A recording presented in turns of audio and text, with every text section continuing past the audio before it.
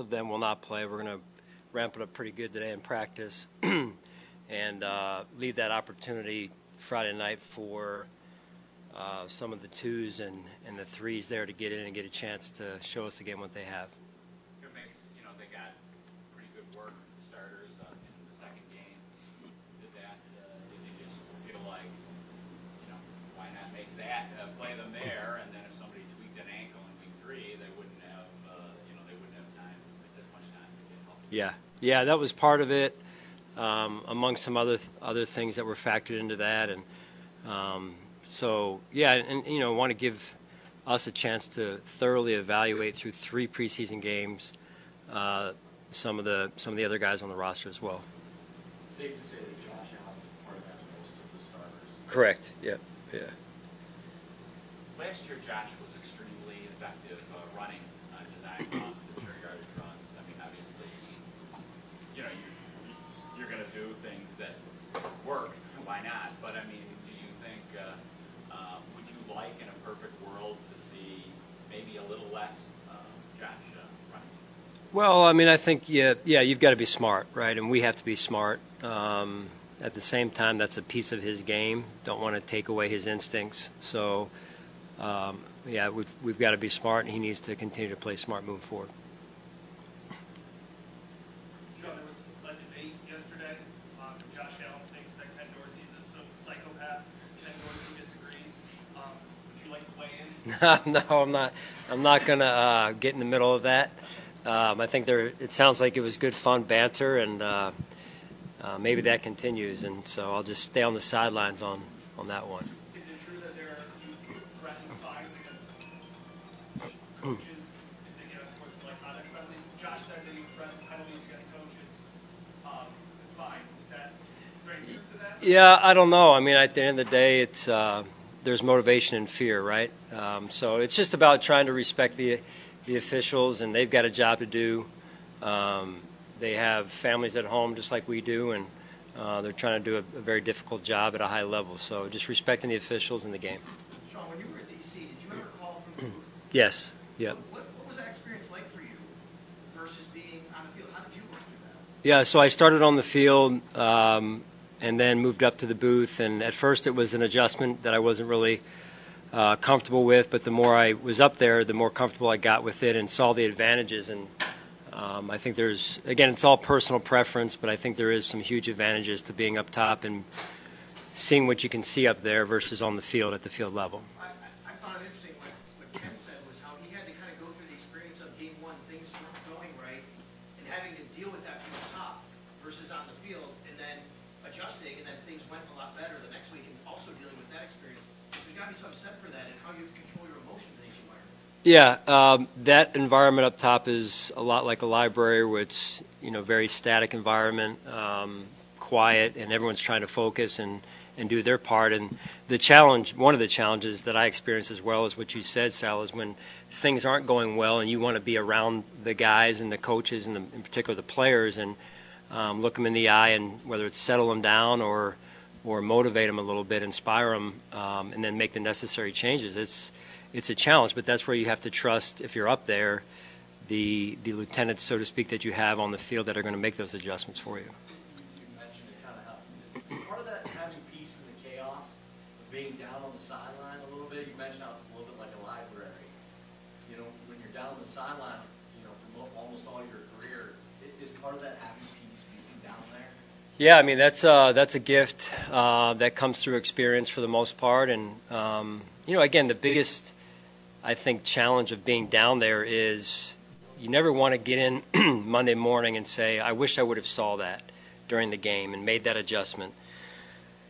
And so that's where if you're down there, you better be able to see really well, and you better be able to trust the people that are upstairs that they have good eyes for you as well. How much is Bobby part? Immensely.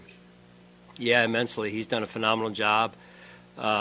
Really since he arrived here, I've lost track of how many years it's been now, but he's a veteran player that has moved around a little bit from team to team, but I think he's played his best ball when he's been here, and certainly appreciate his attitude. He's got a great attitude, No job too small, no job too big type of approach, and you see that in his play.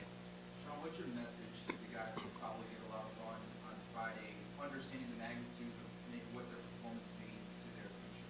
Yeah, we talked about that a little bit the other day, John, which is when we really turned the page from the Broncos and then on to this week was really just go for it. You've got, you've already played a play in the NFL, which is a lot of people's dreams, and you've accomplished that, and they haven't, and so you've been a success, and that'll continue. So, it's easy to kind of count numbers this time of year and think, hey, the script has already been written, when really all it takes is one team, and why not just go for it and keep pushing. Coach, knowing Dawson Knox is clearly a unique circumstance in terms of preseason exposure to his family situation, how you work things through the first preseason. Does he fall into a different category for Friday, or do you feel you've gotten enough out of him in practice? Yeah, he's going to be with the starters, so you'll see him out there today, like the other starters are participating. So, yeah, he's with them, and I know where you're coming from. There's not just Dawson. There's a couple other players who really haven't played or practiced a lot, and Dawson's practiced a lot, but some other ones who haven't practiced a lot that, we need to make sure that they're game ready, because there is a difference between practice and a game, and if you haven't practiced a lot, there's a lot of things that can get on top of you fast if you're not ready. What kind of an impact do you see Aaron Kromer making Yeah, I think he's got a good rapport with the players. Certainly is very knowledgeable of the position and the positions he's trying to get his players into, which I can appreciate from a position coach standpoint. Of he really breaks it down to a part and then whole type of approach, which I think is great. And he's studied it for years, and you can see the detail and the time he has spent in how he teaches, which is impressive. Sean, I heard you on the Park Magazine podcast. Do you expect to hear from Dan Campbell? Well, that was a lot of fun. I hope those guys know it was all in good fun.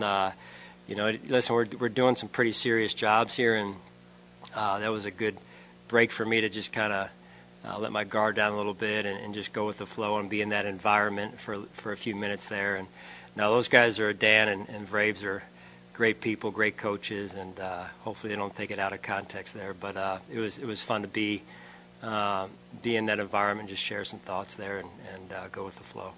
Last week before the Denver game, or 2 weeks ago, before the Indianapolis game, you practiced your starters really hard leading up to it and sat them. Is that kind of what you're going to do today? Yeah. These guys, the ones of really tough physical practice, and then as if it was a game. Right. Yeah, it'll be more controlled than that, but we'll be thud today and not live like we were a few weeks ago, Steve. But yeah, intense ones versus ones. Put us in different situations and let us play the game, albeit on the practice field. And coaches will be calling it from the sideline, so it'll be a good exchange there. All right, thanks, guys.